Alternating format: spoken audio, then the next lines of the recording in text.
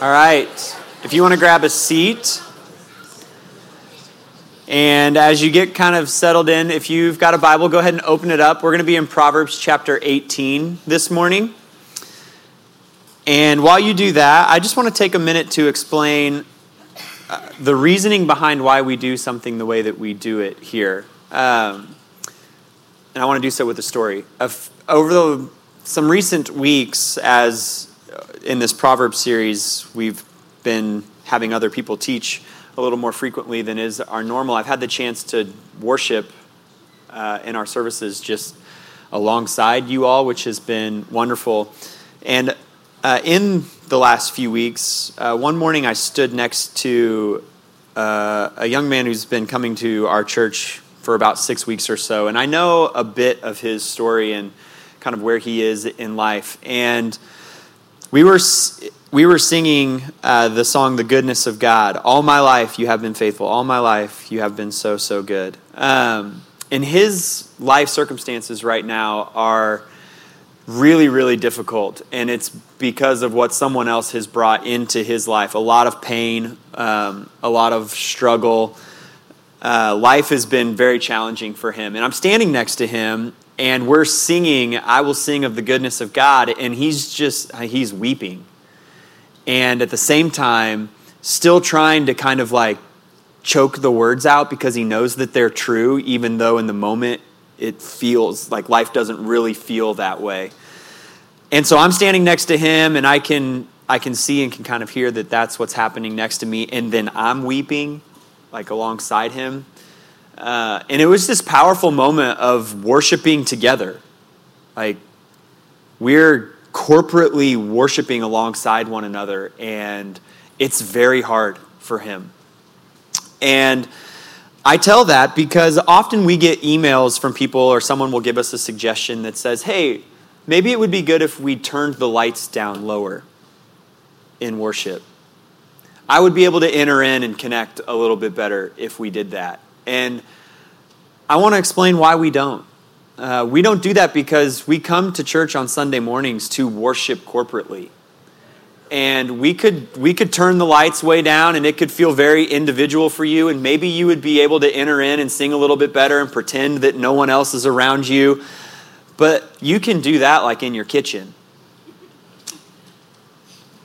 We come together and we worship corporately because sometimes as followers of Jesus, we arrive in the place like that young man that I was standing next to, and we need the body of Christ to literally kind of pick us up and carry us into worship, because on that day or in that season, I can't do it.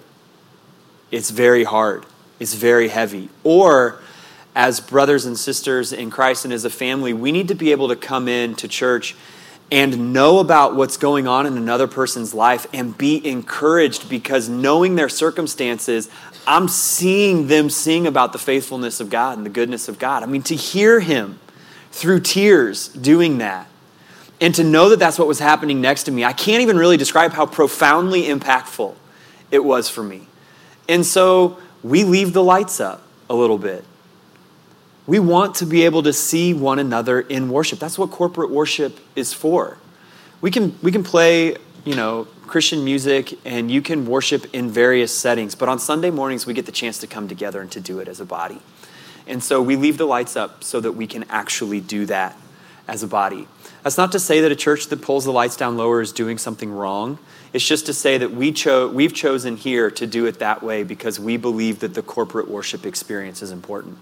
And so there's a little kind of peek behind the curtain about why we do that the way we do, and why if people continue to ask us if we'll lower the lights down, we'll keep saying no. So with that having been said, then as we enter into worship later, let it be a corporate experience. Enter in with the people around you and with this body and worship together before the Lord. That's what this is supposed to be. So let's pray, and then we'll jump into Proverbs. God, thank you for this morning, Lord, for the chance to come and to sing, Lord, to lift our voices alongside one another and declare the truth of who you are, the greatness of who you are, to declare that we want to see you, Lord. We want to draw in intimately with you. God, to see your work in the world around us, to see your work in our lives. God, we want to see you made known to the ends of the earth. God, I pray that would be a collective act for us. God, that we would do that as a community alongside one another. Lord, I pray that the same would be true as we enter into your word, that God, we want to hear from you individually, but we also want to see you work collectively in our body to shape us and mold us as a body of Christ into the image of Jesus that we carry with us out into the world. God, I pray that your Spirit would move among us collectively. Your word tells us that when we gather, your Spirit is present. And so as we're together this morning, God, would you move and would you work? Would you convict and challenge and empower, support, encourage, whatever the case might be, God? And would we just be able as a body to celebrate and rejoice in the work that you're doing in and among us? Lord, we pray in Jesus' name. Amen. Well, as we've been working through our series on Proverbs, we've had a few moments where we've hit certain relationships. We've talked about marriage, we've talked about family and parenting, and this morning we're going to talk about friendship. And the reason being that there are a lot of relationships in your life that you have no control over. You don't have control over who your siblings are. You don't have control over who your grandparents or your aunts and uncles are. You don't have control most of the time, students, over who your teachers are or who the principal of your building is. You don't have control over the kid that sits next to you in geometry. At work, you might not have control over who your manager is or who your coworkers are or who that one guy is who insists on eating tuna at his cubicle desk every single day for lunch. We do have control over who our friends are. We make that decision daily. Each of us decides moment by moment, day by day, who we're going to surround ourselves with in friendship. And those friendships, in turn, have immense influence in our lives. Recognizing that, the Bible has a lot to say, particularly Proverbs, about those friendships, about who those people should be, and how those friendships should work. And so that's why we're going to take this particular topic in the course of this series. I want to give a special word, too, here before we start to the young people in our midst, middle school, high school, even college students. In those seasons of life, maybe it's most obvious the impact that friendships can have in terms of influencing us. It ends up influencing the situations that we find ourselves in, often in middle school, high school, college. It ends up influencing even the way that we talk and the things that we're interested in. And we get these close pictures of that when we're young. By the time we're adult, sometimes we're dealing with kind of rehabbing what's happened because of some poor friendships in the past or some poor relationships in the past. But as a young person, you can do some preventative work on the front end and save yourself a lot of pain by making wise friendship decisions before getting yourselves into the situations where those relationship choices have wreaked havoc in your life. And so if you're a young person here with us this morning, maybe more, not more so than ever, because I want you to pay attention every week, but I'm giving you a special encouragement to try to dial in for like the next 30 minutes. Here's what the world says about friendship. The world says that we should find friends that further our happiness. You just collect some people around you that make life a whole lot of fun, and that's a wonderful thing about friendship. That's not bad in and of itself, but that's not the end goal of friendship. In fact, our society says and our world says that once you've got some friends that further your happiness, when they stop doing that, just dispatch with the old ones and get yourself a new group that will help fulfill whatever image you have of happiness or contentment. The gospel says, God says in his word, that instead of happiness being the end goal, we should find friends that further our holiness.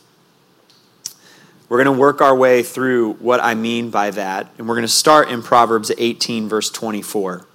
In order to kind of make our way toward that end, I'm going to ask you, after we look at Proverbs 18:24, to give me like 7 to 10 minutes of theologically dense material. The reason for that being is I think we need to understand where perfect friendship and relationship began in the Trinity and see how Jesus has brought us into that so that then we can understand what our friendships should look like in life. And so let's start with Proverbs 18:24. It says this: "One with many friends may be harmed, but there is a friend who stays closer than a brother." That is from the Christian Standard Bible, the CSB translation, which is what I and most of our teachers teach out of on a regular basis up here. Yours, you may be looking at that, particularly the first phrase of Proverbs 18:24, and saying to yourself, mine says something pretty different there. If you've got an NIV, it says, "One who has unreliable friends soon comes to ruin." If you've got a New Living Translation, it says, "There are friends," and that's in quotes, "friends who destroy each other." The ESV says, "A man of many companions may come to ruin." The King James says, "A man that has friends must show himself friendly." The Contemporary English Version says, "Some friends don't help." The Good News Bible says, "Some friendships do not last," which is much to the chagrin of Michael W. Smith. "Friends are friends forever." It's the song that made him famous. We had a good time with that for like an hour in the office earlier this week. And then it ended up in the sermon. What is going on here? What's happening in this verse that causes it to be translated so differently? Our translations always have subtle differences, but this one has very broad changes depending on which translation you're using. Well, what's happening is that there are two words, Hebrew words, used throughout the book of Proverbs that translate to friend. And this is one of the only Proverbs that uses both of those words in the same sentence. In the first half of the verse, Proverbs 18:24a, which is where most of the difference takes place in our translations, is very sparse in Hebrew. In fact, it's only 3 words. In my English translation, it's 7. It's 3 words in Hebrew. The first word being ish. That is what gets translated as one or man or person or individual. The second word is re'ah. That's the most common word for friend used in the book of Proverbs. It literally translates throughout the Old Testament to companion or fellow or neighbor, like that fellow over there. Or love your re'ah, your neighbor, as yourself. And then the third word in the first part of Proverbs 24 is the word ra'ah. There's a play on words there. Ish, re'ah, ra'ah. Ra'ah means to shatter. So when you read this in Hebrew, it says, "one friend's shatter." And a translator's got to do the work of figuring out exactly what that is supposed to mean. So they use the second half of the verse to try to give some context. The second half of the verse is much more clear, which is why pretty much all of our translations say, "There's a friend who stays or sticks closer than a brother." What's going on there? In the second half of the verse, the word friend is the word ahev. Looks like oheb, but in Hebrew it's ahev, and it translates to one who loves. So, one friend's shatter, but there is one who loves who is closer than a brother. That's Proverbs 18:24. So translators have to do the hard work of trying to fill in the first half of that verse. What's important, the key here, is that there's something different about the friend in the second half of the verse than the friend in the first half.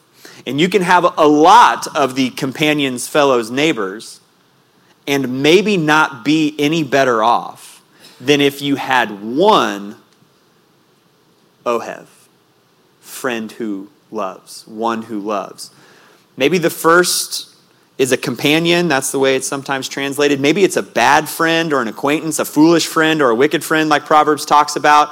What matters is that there's something different about these two kinds of friends, and the beneficial one is the second. The question is, how do we avoid the first and have the second? How do we foster friendships that are like the second half of the verse rather than like the first? This is where I'm going to ask you to kind of go with me for 7 minutes here. We don't have enough time to do a deep dive into the theology of the Trinity. Instead, I'm going to let C.S. Lewis sort of frame this conversation. And the gist is this, that perfect relationship, perfect friendship has always existed eternally within the members of the Trinity. C.S. Lewis says it like this: all sorts of people are fond of repeating the Christian statement that God is love. But they seem not to notice that the words God is love have no real meaning unless God contains at least two persons. Love is something that one person has for another person. And if God was a single person, then before the world was made, he was not love. If there's no Trinity, perfectly, purely, unbrokenly loving within itself, then God cannot be love eternally. He became love when creation happened, but that's not true. God in the Godhead, Father, Son, Holy Spirit, has always perfectly, sinlessly, unselfishly, purely loved. It's perfect relationship. We could spend a lot of time talking about that, but I say that in order to set this reality up.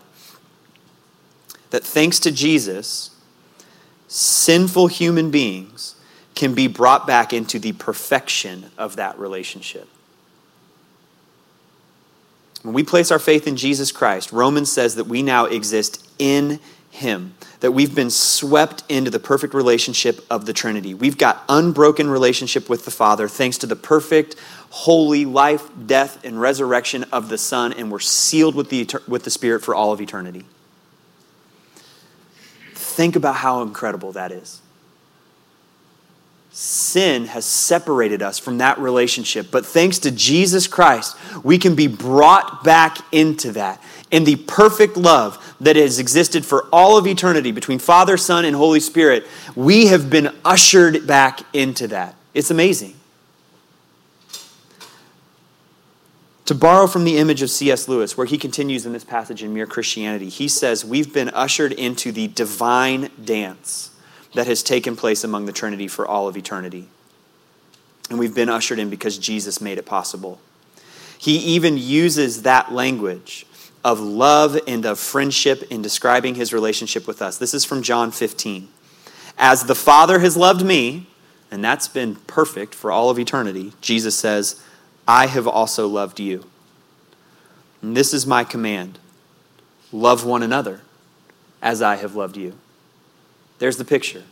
Father, Son, Holy Spirit, perfect, pure, undefiled, unselfish, unbroken love. Jesus has now extended that to us as I have loved you. And then the command is, Jesus says, it's just real simple. You love each other that way. He goes on. No one has greater love than this, to lay down his life for his friends. You are my friends, if you do what I command you. I do not call you servants anymore, because a servant does not know what his master is doing. I have called you friends because I have made known to you everything that I have heard from my Father. You did not choose me, but I chose you. What began in heaven as an eternal, perfect relationship has been extended to sinful, broken humanity by grace through faith in Jesus Christ. God has literally befriended us through Jesus, including us and drawing us into the perfection of the relationship that he's always experienced within the Trinity. That is incredible. And so if we're to understand what friendship ought to look like, we have to start with Jesus. What does it look like for him to have made friendship with God possible? And then how do we model our friendships after what he has extended to us? In Jesus, we have the perfect picture of what it is to be a friend of sinners. And so I'm just going to walk through this. Over the course of the rest of the message, we're just going to build this little T-chart if you're a note taker. First and foremost, as the friend of sinners, Jesus knows the depth of our sin. The you that you don't want others to know, the you that you try to clean up in the parking lot before you make it in here to worship, the you that you put a mask on or that you try to behavior modify so that no one on the outside knows what's going on the inside, that's the only you that Jesus really cares about. That's what he sees. That's what he knows. The outside masks and the pretending, he sees straight through that. He knows the depth of your sin, the deepest, darkest, most broken places that exist inside of you. That's what Jesus knows. Think John chapter 4 and the woman at the well. And after having that conversation, she runs into town and she declares with joy, come and see a man who told me everything I ever did. That's the way Jesus knows you. And it's not just that he knows the depth of that sin. He actually sympathizes with our temptation. He not only knows you and the struggles that you have, he identifies with the very temptations that lead us into sin. In Matthew chapter 4, verses 1 through 11, Jesus is taken out in the wilderness where he's tempted. Hebrews 4:15 says, "For we do not have a high priest who's unable to sympathize with our weakness, but one who has been tempted in every way as we are, yet without sin." He identifies with our temptation. And despite knowing the very depth of our sin and being able to sympathize with our temptation, yet remaining sinless himself, Jesus pursues us in our sin. In Luke chapter 15, there are 3 parallel parables. It's the parable of the lost coin, the parable of the lost sheep, and the parable of the prodigal son. A woman loses a coin and she's turning the house upside down to find it. A shepherd loses one of his sheep and he leaves the 99 behind to go and find the one. Man has 2 sons. One asks for all of his inheritance and goes off and he squanders it in wild living. Another one stays at home and the father welcomes home the prodigal. We tend to think of ourselves as maybe like a lost coin, but I'm a real shiny lost coin, like fresh off the mint that just got a little bit misplaced and Jesus just has to kind of lift up the corner of the bed skirt to find me right there. Or we think of ourselves as, yeah, I'm a lost sheep, but it was really kind of the herd's fault. Like the flock left me behind. I just wasn't ready to go yet, but I'm in good health and everything's fine. Or we think of ourselves as the older brother who stayed back, but maybe has some rough edges that need to be smoothed out. Or if we're the younger brother, we're like the younger brother at the moment of coming home when the father runs out and puts his arms around us. The reality is that we are totally helpless. We're a coin that's just been back in a back corner of the room collecting dust and dirt and it's old and dinged up, or a sheep that's totally helpless and harmed and can do nothing to get its way back to the flock. We're like the younger brother laying in the mud next to the pigs, hoping for a pod of some of their food, and Jesus pursues us in the midst of that, despite all of our sin. And he not only pursues us, he loves us. In Matthew chapter 9, there's a passage that tells us that Jesus had been going around from town to town and village to village, and he's been teaching, and he's been healing people and proclaiming the good news of the kingdom. And it says he looks out over the crowd, and he has compassion on them. He sees that they are distressed and rejected, like sheep without a shepherd. He has compassion for us. He not only knows the depth of our sin and is able to sympathize with our temptation, he not only pursues us in our sin and loves us despite our sin, he also loves us too much to let us just kind of wallow in our sin. He sanctifies us. He wants to sanctify us through and out of our sin. We have this cultural image of Jesus whereby with all of our sin and all of our baggage, we're able to come to Jesus and he will save us. And that is true. But then the cultural image is that then we can just stay there and he accepts us as we are for the rest of eternity. He accepts you as you are in the fact that you're broken and sinful, but he's too loving to just let you remain in your sin. He deposits the Holy Spirit in those who receive his grace by faith, and that Holy Spirit convicts and challenges and empowers us to walk through our sin, to be sanctified into his image. And last, Jesus ultimately gave himself for our sin. Hanging on the cross, he looks at the thief next to him and he says, "Truly I tell you, today you will be with me in paradise." That's an offer for all people. That by grace, through faith in Jesus Christ and his work on the cross, you can be ushered back in to eternal perfect relationship with the Father, the Son, and the Holy Spirit. That's what it looks like for Jesus to be the friend of sinners. And before we go on, I would be incredibly remiss to not say, if you don't know Jesus Christ as that kind of friend, today can be the day. A friend who knows the most broken parts of your life, who can sympathize with the temptations that have led you into that place. A friend who is pursuing you in the midst of your sin and your brokenness and loves you despite it. A friend who wants to sanctify and empower you to move out of that sin and who ultimately gave himself on the cross for you. You can have that kind of friendship in your life and be brought back into eternal relationship with the Lord. If you've not ever done that, and you're feeling a conviction about sin and the reality of your need for a Savior, I want to invite you when the service is over to find one of our staff members. We would love to talk to you, pray with you, set up a time to grab lunch or to grab coffee or some other warm beverage or cold because it's summer, and talk about what it means to place your faith in Jesus Christ. The rest of the message, while important, pales in significance to getting that relationship right. So what does it look like for us to be fellow friends of sinners? If that's the model, how is it that we engage in friendship with one another in a way that is gospel-centered, that holds the image of Christ before us and says, I want to be that kind of friend? Well, it means we need to foster vulnerability. Proverbs 28:13 says, the one who conceals his sins will not prosper, but whoever confesses and renounces them will find mercy. The one who hides, who conceals himself, will not prosper, but the one who confesses and renounces his sin will find mercy. Wise friendship requires letting our guard down. It means that a veneer of perfection or the illusion of having all of our stuff together might work on our social media profiles or on the internet, but it won't work if you're looking for true friendship. There have to be people that you're willing to be vulnerable with, to open up to the deepest hurts in the darkest corners of your heart and to say, this is who I am. Men, we are awful at this. I mean, awful. We would rather have conversations about how the third string right tackle for the Chiefs is doing at training camp than we would about anything meaningful. And then to convince ourselves that we've made some sort of genuine connection there. And yet, statistics would show from like all sectors of society that men in today's day and age feel more isolated and more disconnected than almost any other grouping of people. And we wonder why that's the case. Because we've never actually opened ourselves up and said, this is who I am and I want you to know me. I'm willing to share with you all the broken places of my heart so that we can actually enter into friendship.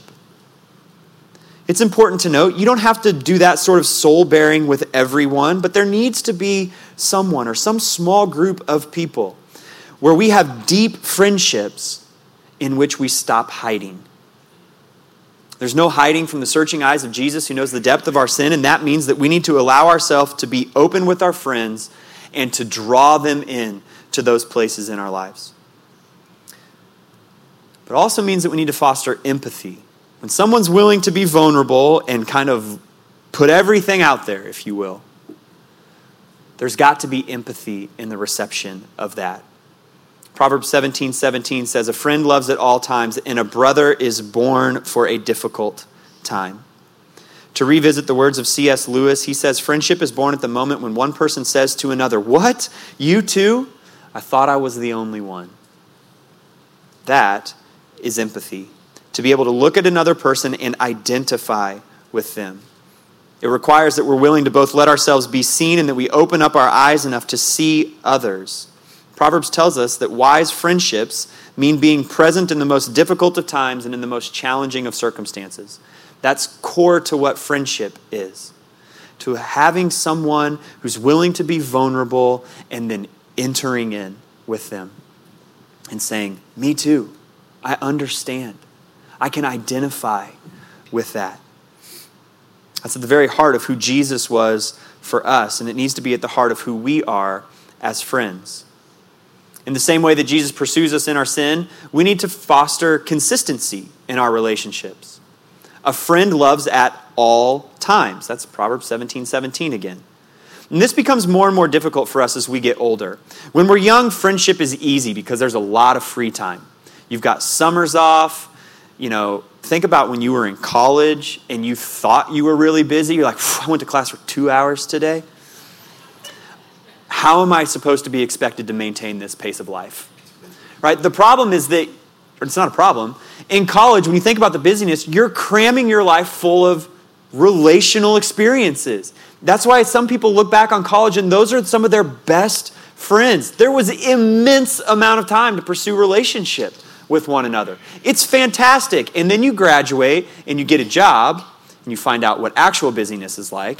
And then maybe you get married and you find out what hectic busyness is like. And then you maybe have kids and you find out what chaos is like.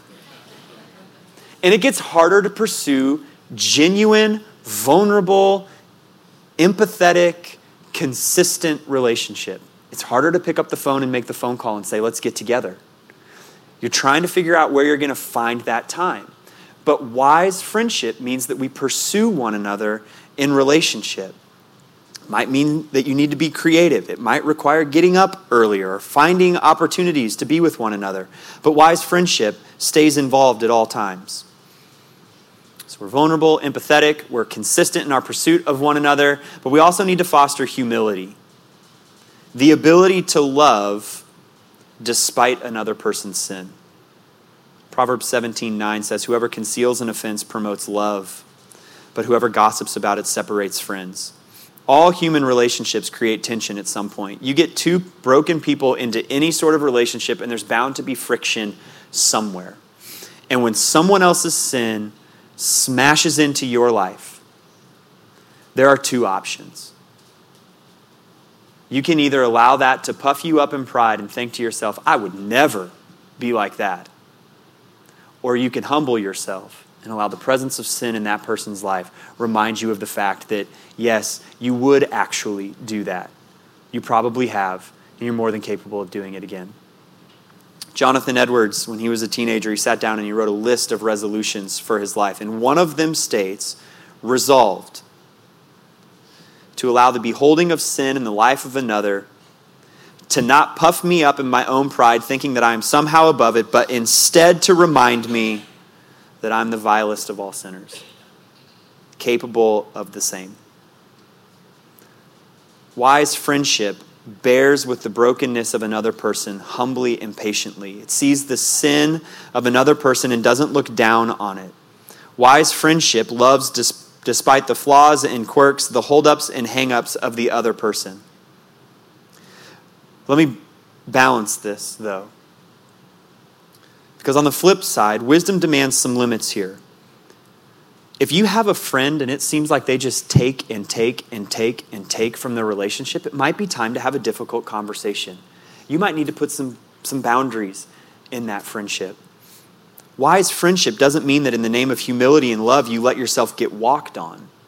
But it does mean that in the name of humility and love, you bear with one another patiently, understanding that we all still have flesh that oftentimes rises up within us.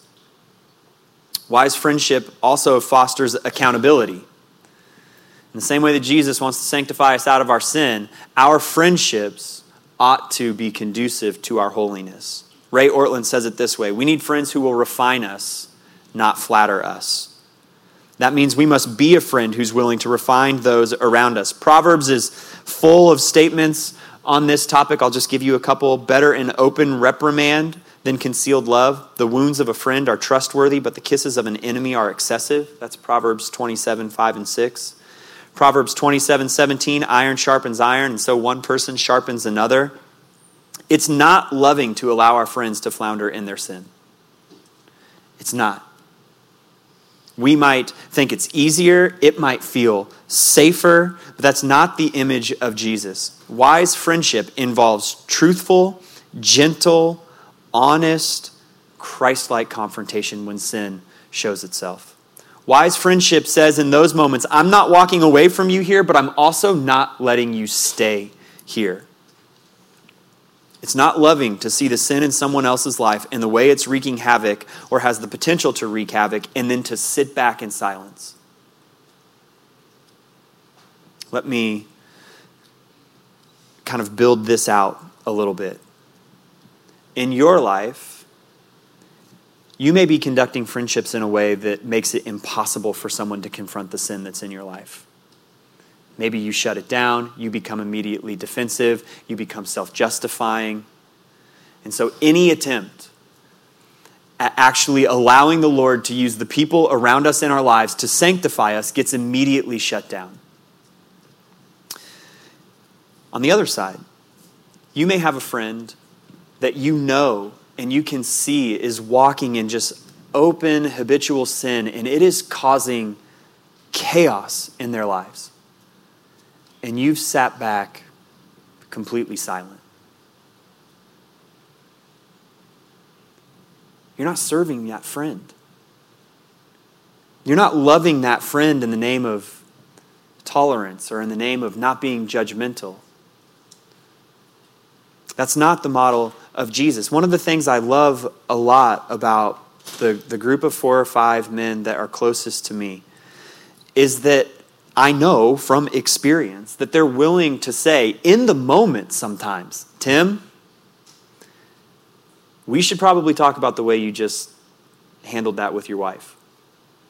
Or we should probably have a conversation about fill in the blank thing that I see in your life. And it hurts and it's awkward and no one has a friend say that to them and says, oh, great, let's sit down right now and have this out. Please tell me all of my flaws. That's not how it works. It's painful and everything inside of you rises up to your own defense. And yet we've got to foster humility.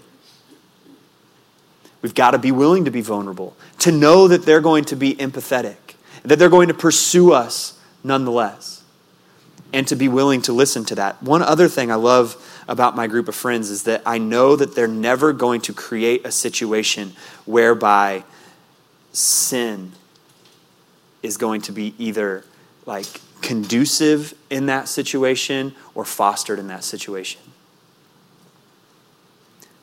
My friends are pursuing the Lord. They're being sanctified. They're not creating situations where I have to think to myself, should we or should we not be doing this? Those are the kinds of friends we're looking for. That's wise friendship. That's friendship for the sake of holiness. Last but not least, we must foster accountability. Proverbs 27:10 says, don't abandon your friend or your father's friend. Better a neighbor, a re'ah, companion, friend, fellow, nearby than a brother far away. At the end of it all, we see that Jesus made himself available to humanity. On the cross, he said, here I am by grace available to you as the friend of sinners. And wise friendship does the same.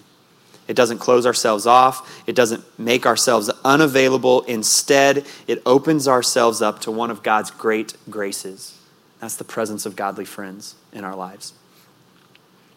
Wise friendship, vulnerable, empathetic, consistent, humble, accountable, available. To go back to Proverbs 18:24 and wrap this up. One with many companions may be harmed.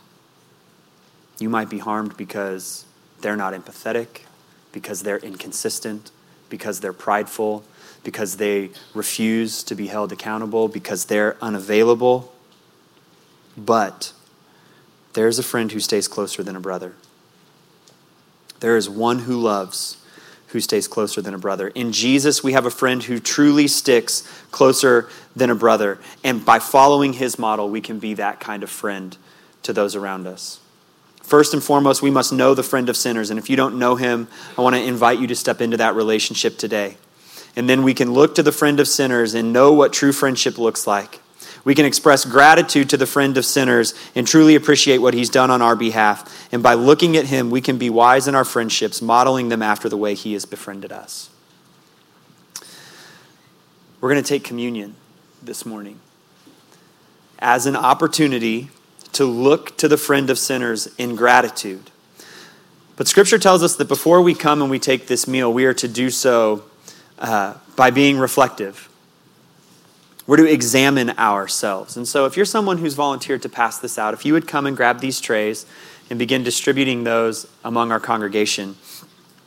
We're going to take this mostly in silence here, which I know is awkward. But I want to actually provide space for you to examine yourself and to do so through the lens of friendship. As we look to Jesus Christ, the friend of sinners, how does it shed light on how we're conducting our friendships? Are we hiding and lying to our friendships or to our friends rather than being vulnerable? Rather than being empathetic, are we closed off and cold, calloused toward our friends in their time of need and brokenness? Are we inconsistent? Are we prideful instead of humble?